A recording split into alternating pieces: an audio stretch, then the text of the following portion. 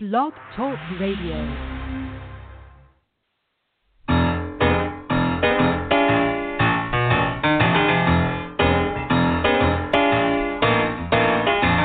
You're listening to The Catch with John Fisher on Blog Talk Radio, connecting life to faith. We're just trying to get it together, trying to help their fellow man, hoping we can make it better. Do you really think we can?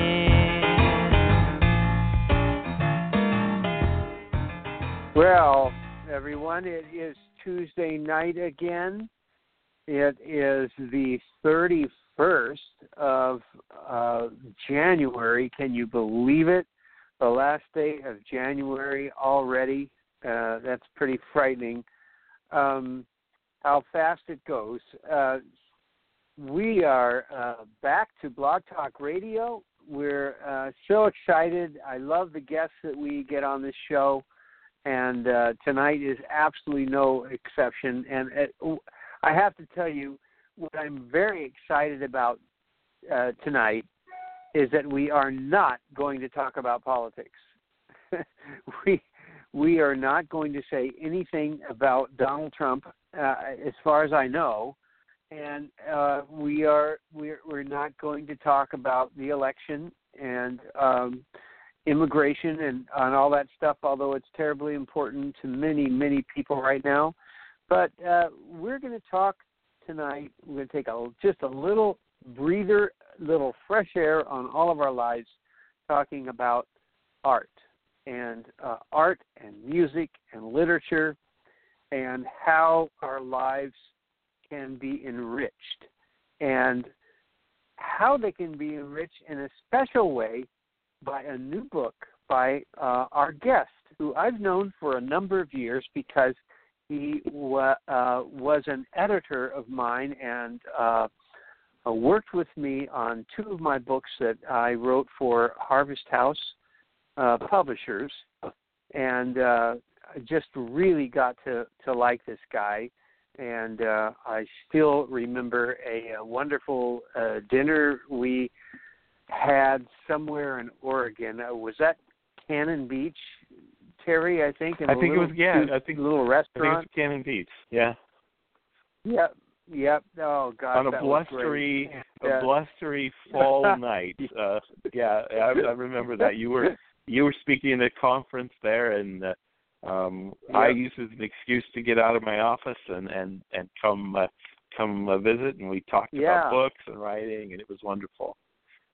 Yeah, and you produced a couple great books that were related to those conversations. So, right, Fearless Faith, and then actually Finding God Where You Least Expect Him is a book that really actually applies in some ways to what we're going to talk about tonight in various areas because I talk in that book a lot about pop culture and how we can find truth and beauty around us. And so tonight, our guest is author of a book. I love this title, 70. Well, wait a minute. Let me just get it in front of me here so I get it right. It's a long title, 75 Masterpieces Every Christian Should Know, the fascinating stories behind the great works of art, literature, music, and film by my good friend Terry Glaspey. Terry, welcome to Blog Talk Radio. It's an honor to be with you. Now, this book has been out, about a year now? Has it been out? Yeah, it's been over, Terry? Just a little over a year. Yeah. Okay. Well, as far as I'm concerned, it's been out about a month because that's how long I've known about it, and maybe other people too. And congratulations on having it picked as an award winner with Christianity Today. Am I right about that? Yeah. It won the Book of the Year in its category of books on art and culture for the year. So that was very. It was unexpected, but a very wonderful thing to have happen. So yeah. Yeah. Well, fantastic. Just looking at this, getting the book. Thanks so much for my copy. I love it. It's a beautiful book, everybody, to start with. It's just like a number. Do you have any idea how many colored plates are in here? It's nicely done. Lots of color plates. Every piece of art that is full color, and films are shown in color if they were in color, and so yeah, I'm very pleased with the way it came out in terms of the look, because it allows you to not only read about it but actually look at some great work.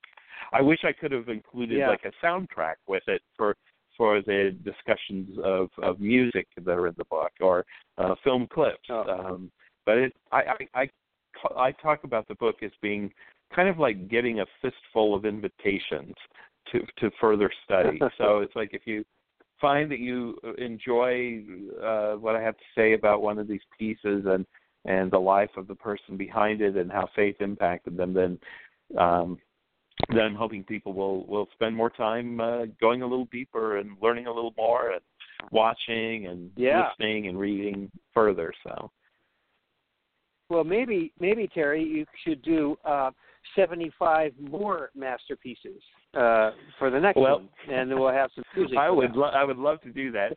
In fact, just for fun, because this originally started out, it was going to be 101, and we realized that was just too many to try to put in the book and make the book too long. So we narrowed it down to 75. But just for fun, I've actually created a list of my next 75 that I would choose, and I could easily pick another 75 beyond that. We have such a rich heritage as Christians in the arts.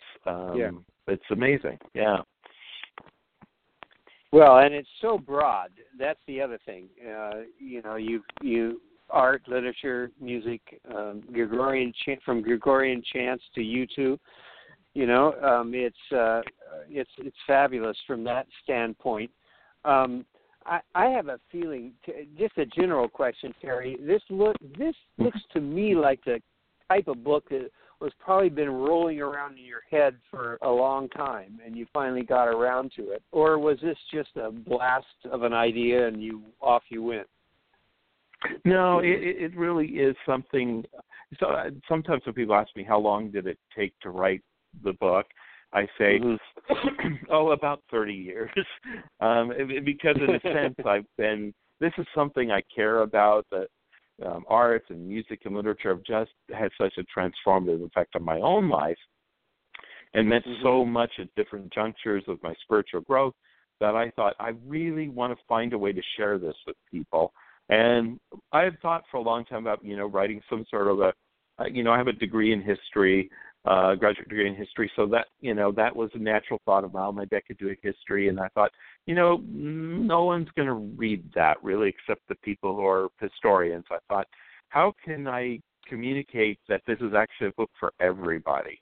And I noticed I've always liked lists, and so I thought, okay, let's go with this idea of the masterpieces that everybody really ought to know, that are worth making a part of their life. And so, hence it was born that way. And like you said, I really made an attempt to get a broad sense of how much diversity and variety there is within our heritage as Christian believers. In music, there are representatives in here of rock and folk and jazz and gospel and classical and chant. Artists, they're both, those whose art is very realist, and artists whose work is a little more abstract. They're, modern literature as well as classic literature going all the way back. And so it's sort of a lot of the decisions I made about what to include in the book were made on the basis of, I really wanted people to understand that we don't have this narrow Christian perspective, but that the Christian the basic Christian worldview is so large because it represents a God who is so large that it encompasses every area of life and a lot of different ways of looking at the various parts of our life. So yeah, that was kind of a purposeful thing. Probably I would imagine the most it's not, I guess it's not controversial, but maybe fuzzy is the word I want to use, area here is this whole idea of Christian art or Christian music. Does it even exist? And how did you determine what is Christian in terms of when it comes to art and literature? Let's talk about that for a little bit. Okay, yeah, and that's a really good question, and one that doesn't have a really easy answer. I mean, ultimately, I would say there actually is no such thing as Christian art. There is just art. There's art made by Christians, and there's art made by non-Christians, but it's all art. Now, I suppose you could say there is religious art in the fact that some art that's created both by Christians and, frankly, throughout history, sometimes by people who really weren't Christians, that has Christian themes and so there's that kind of religious art. But my contention would be that as a Christian, we can approach any kind of topic, and we bring our faith with us into that topic. And so a Christian can write a love song, and that's just as valid as writing a hymn. An artist can paint a still life, and that's just as valid as painting a scene from a Bible story. If you're going to make a film, if the film doesn't necessarily have to be telling a Bible story or having a strictly and really overtly religious message, but if you are telling the truth about life, then I think in a certain sense you are operating within the Christian worldview as an artist. So, for the purposes of this book, I didn't want to try to set up some sort of a list of doctrines that you had to agree to before I would let you be in this book. Not that I'm sure Van Gogh was asking to be included, but I just said I'm looking for people who self-identify as Christians. I mean, the interesting thing about what I was trying to do in the book is ask the question, first of all, for this particular project, I mean, it's worth looking and listening to music that's not by Christians, watching art films that are not by Christians. There's nothing wrong with that. But for this project, I wanted to kind of explore this rich heritage we have. So my first question was, were they a Christian? And I kind of let them self-identify. I mean, the book has people who are Catholic and people who are Protestant and people who are Anglican and people who are Eastern Orthodox, and there are a handful of people who are kind of unorthodox. And there are a handful of people in here who were people who I would argue are people of faith, but they struggled a lot with doubt, and a lot of their work is about doubt. For example, the poet Emily Dickinson, who's in here. And so that was the one thing. And the other thing I wanted to do is say, okay, what I want to include is not just work that Christians did for other Christians. I wanted works of art and literature, music, architecture, and film that everyone in our culture really identifies as being great. I wanted to show that we as Christians are part of the great tradition of art. We played an important part in it. I mean, if you went to an art gallery, and imagine taking all the paintings out of an art gallery that were religious in theme. I mean, you would strip out an awful lot of art. It has been an important theme and tradition, and part of the whole Western tradition. True. So I wanted to say these are artists who everybody agrees are great. and they also happen to be believers. So I not only talk about the art, but I also, one of the really fun things was looking at the person's life and giving a short picture of the life of the person behind the art and their faith, what they believed and what they sometimes struggled with, and what they saw that if we see can be transformative for our lives. So, so that's kind of the heart behind it. Yeah. So the pieces of writing that you do for each one of these, they're not necessarily a synopsis of the piece as much as they are an exploration maybe of the artists themselves, their motivation, things like that, their struggles, or what makes them real. Is what that makes right? them real? Yeah. Yeah. I mean, I start off by talking about a specific work of art, and someone like Rembrandt, who's in the book, I mean, there are dozens of Rembrandt paintings I could have chosen to represent Rembrandt, but there's only one work by any one artist or creative. And then so I talk briefly about that art, oftentimes kind of trying to draw out some of the spiritual messages and spiritual values in it. And then I talk about the person, a little bit about their life, about their faith, what they believed, and how it impacted the creation of their work. And what's been really fun is I've had dozens of people told me they use the book almost like a devotional. They'll read one chapter a day, and they say, I always come away with some powerful spiritual insight, either from the art or from a quote from the person's life or something like that. And that makes me happy because one of the things I want to communicate is that art is not for stuffy people in ivory towers. Art is part of all of our lives. There's a lot of art that's just, popular art that's only for entertainment, and there's nothing wrong with that. I can enjoy watching a James Bond film as much as anybody, but it would be like if our diet was only hamburgers. We have to at some point say, I also want to have a rich, textured meals. I want to, I want to partake of something that the master chefs of the imagination created, and that's what the people book are. I think these are the master chefs of the imagination. They give us a meal that's a little deeper and richer than a lot of what we naturally get. And sometimes it may take a little more concentration and a little more work on our part. It may take a little patience even. But if we're willing to do that, we'll get something really powerful out of it. At least that's been my experience. And I know you're someone who also really appreciates the power of what art can do for our lives. Yeah, for sure. In fact, I'm wondering, did you see all of these pieces in person? Was that a qualification for you? Requirement? No, I wish.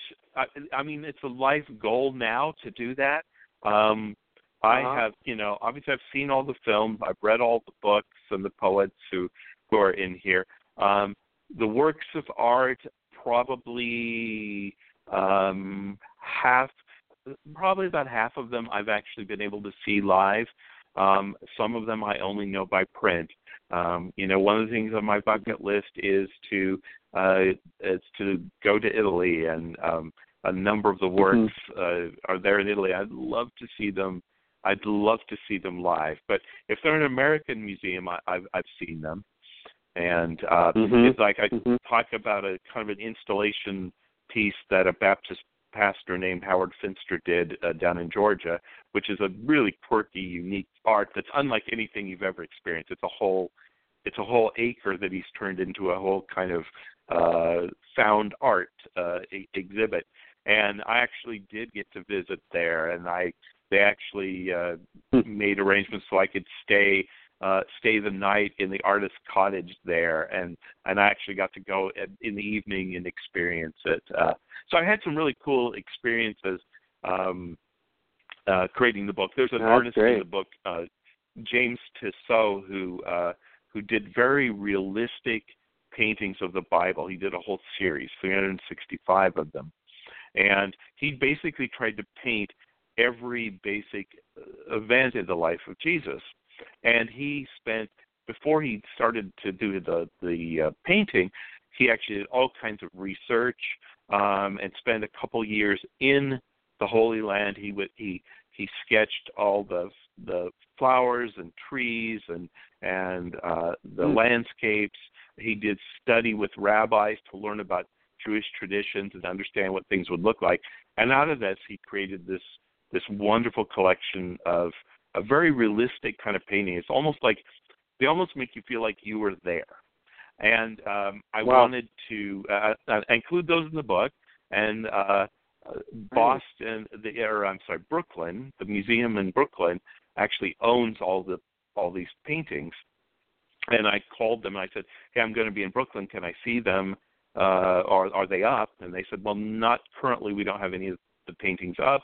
But if you want to come, you can come into the and come and see them." And so I got to go deep into the bowels of where they stored all the artwork and got to spend about an hour looking at these magnificent paintings. So, it's been writing the book was a great experience for actually coming into touch with some of these works of art, and I look forward to doing that more with others. So that's a little bit of a rabbit trail, but a lot of it was really an amazing experience.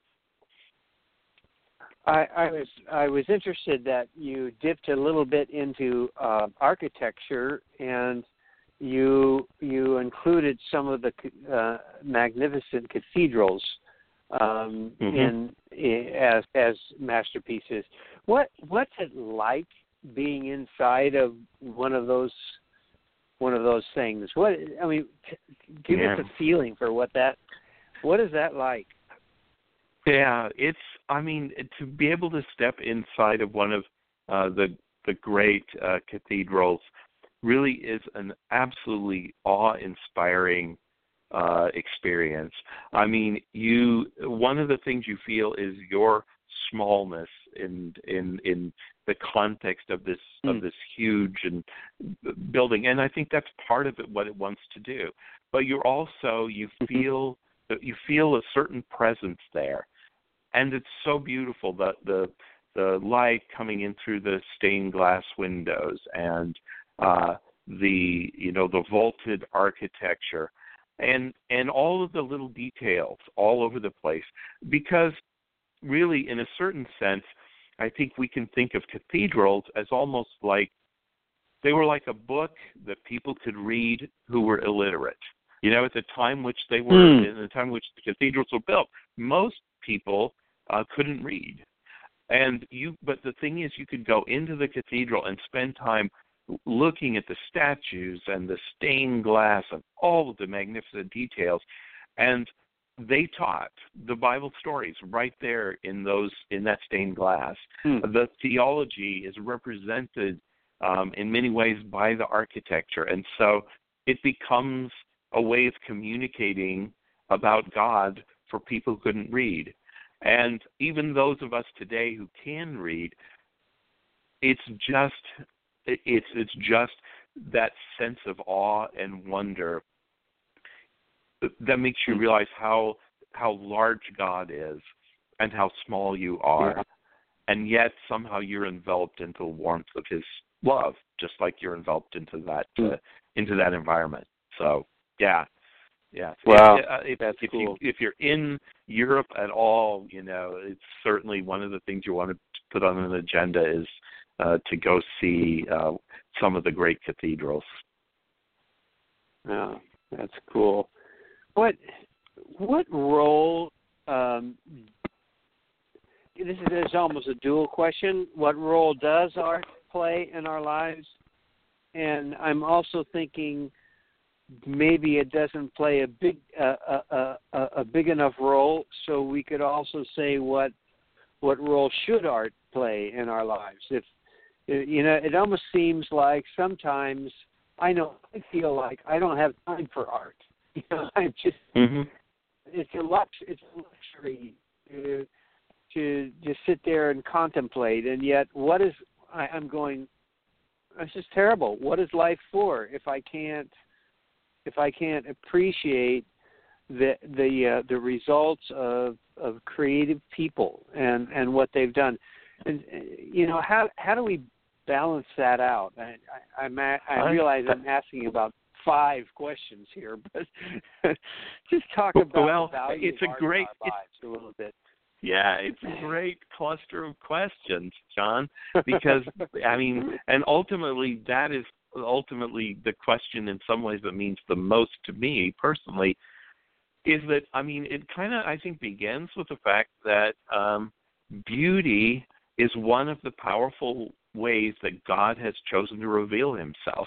If you read in the Psalms, like Psalm 19, is really clear on the fact that, like, through beauty, and in that particular case, the beauty of nature, God literally speaks.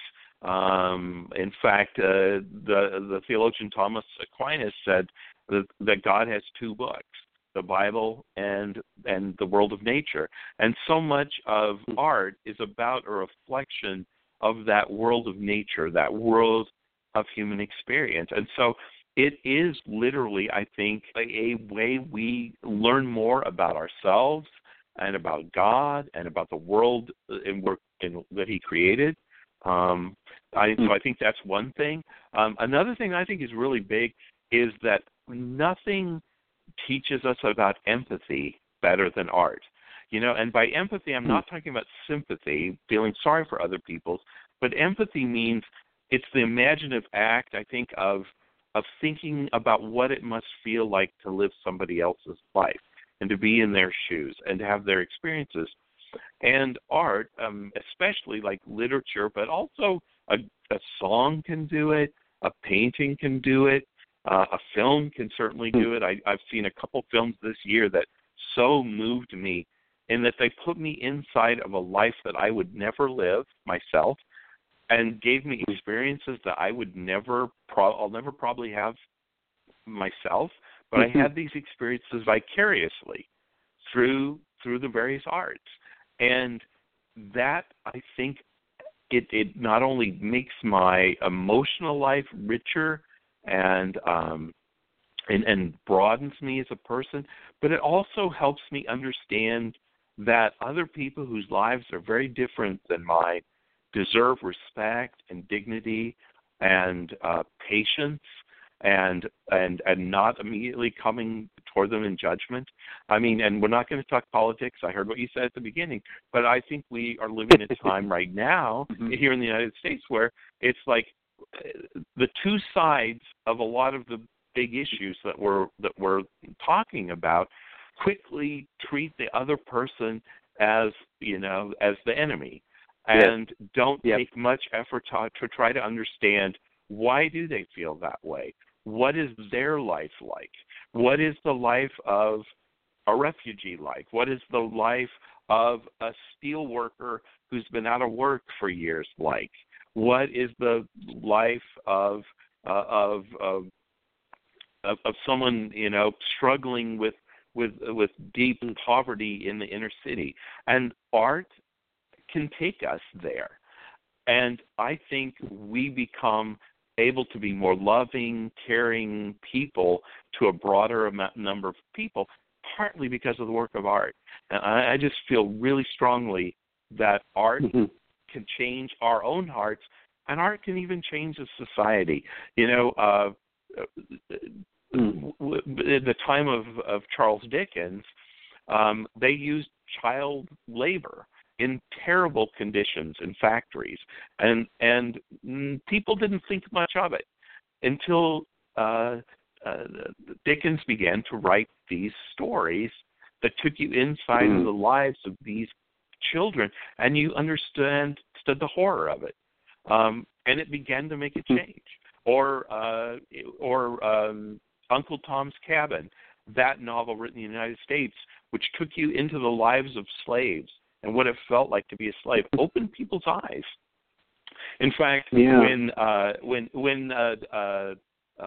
Abraham Lincoln met the Harriet Beecher Stowe, who wrote the novel Uncle Tom's Cabin, he said, "Oh, I'm pleased to meet you. You're the woman who wrote the book. You're the little woman who wrote the book that started this big war." And he saw that her unveiling the horrors of slavery was so critical for changing people's mind. So yeah, art can be wonderful, just entertainment, a way to kill some time, but it can do so much more in our lives.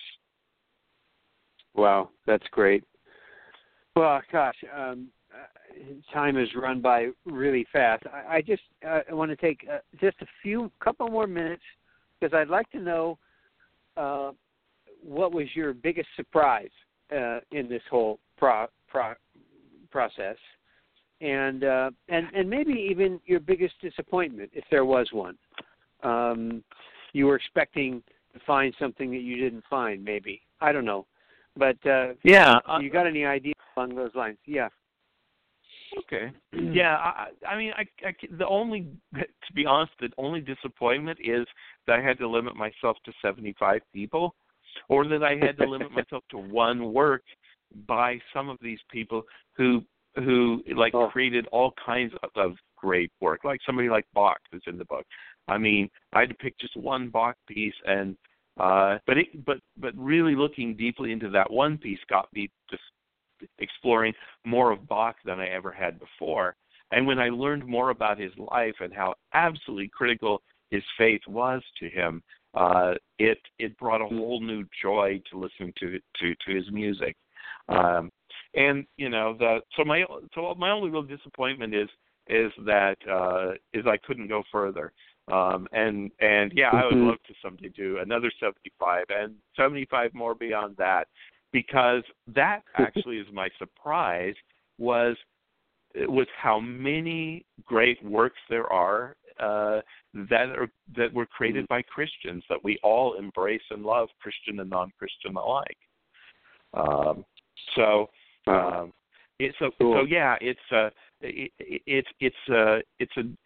It's for me part of a continuing journey to see how God has worked in the lives of these creative people to bring stuff that's going to make a difference in my life and the life of anybody who's willing to expose themselves to it.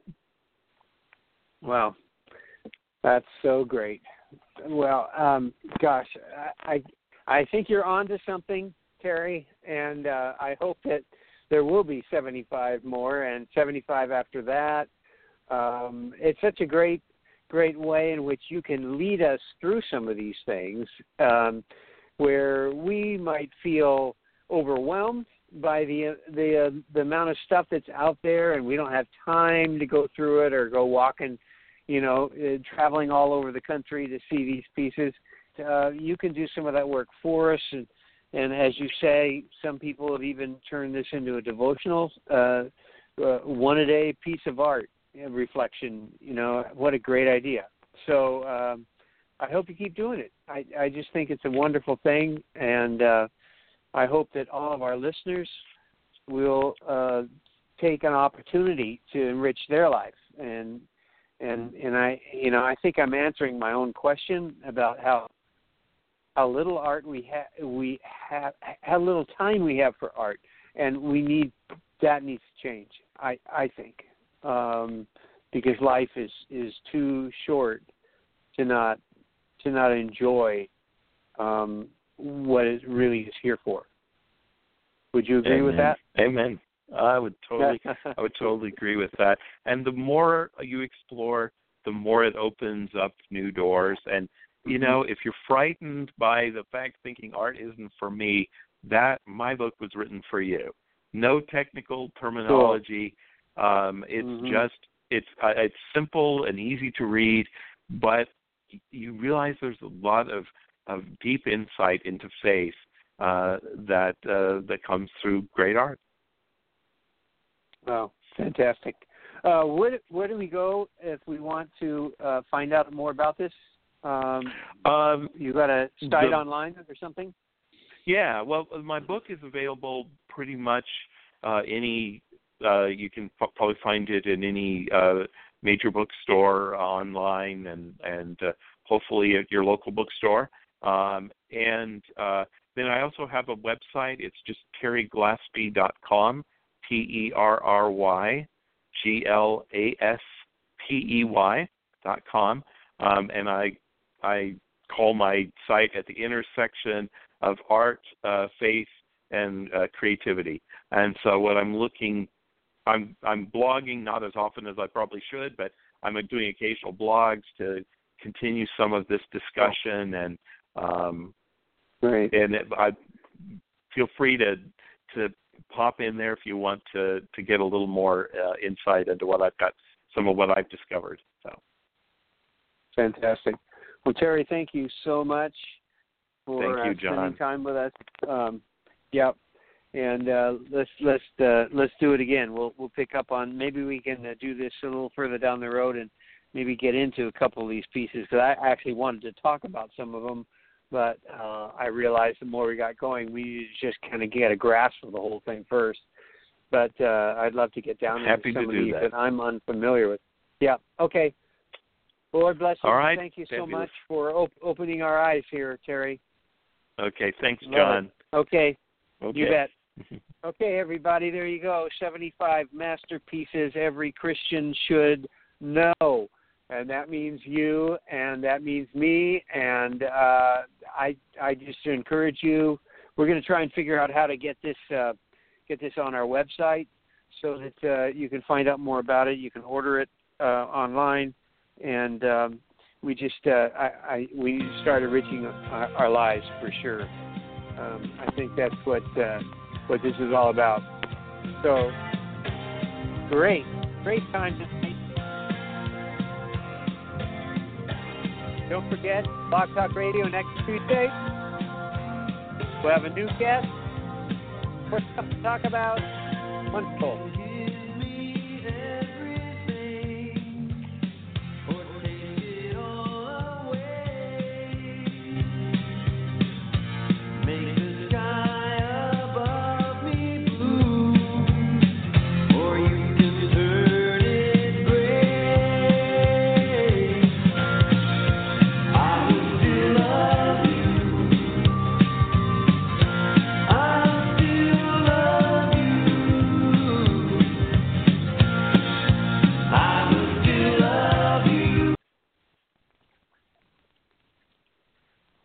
Lucky Land Slots, you can get lucky just about anywhere. Dearly beloved, we are gathered here today to... Has anyone seen the bride and groom? Sorry, we're here. We were getting lucky in the limo and we lost track of time. No, Lucky Land Casino, with cash prizes that add up quicker than a guest registry. In that case, I pronounce you lucky. Play for free at LuckyLandSlots.com. Daily bonuses are waiting. No purchase necessary. Void where prohibited by law. 18+. Terms and conditions apply. See website for details.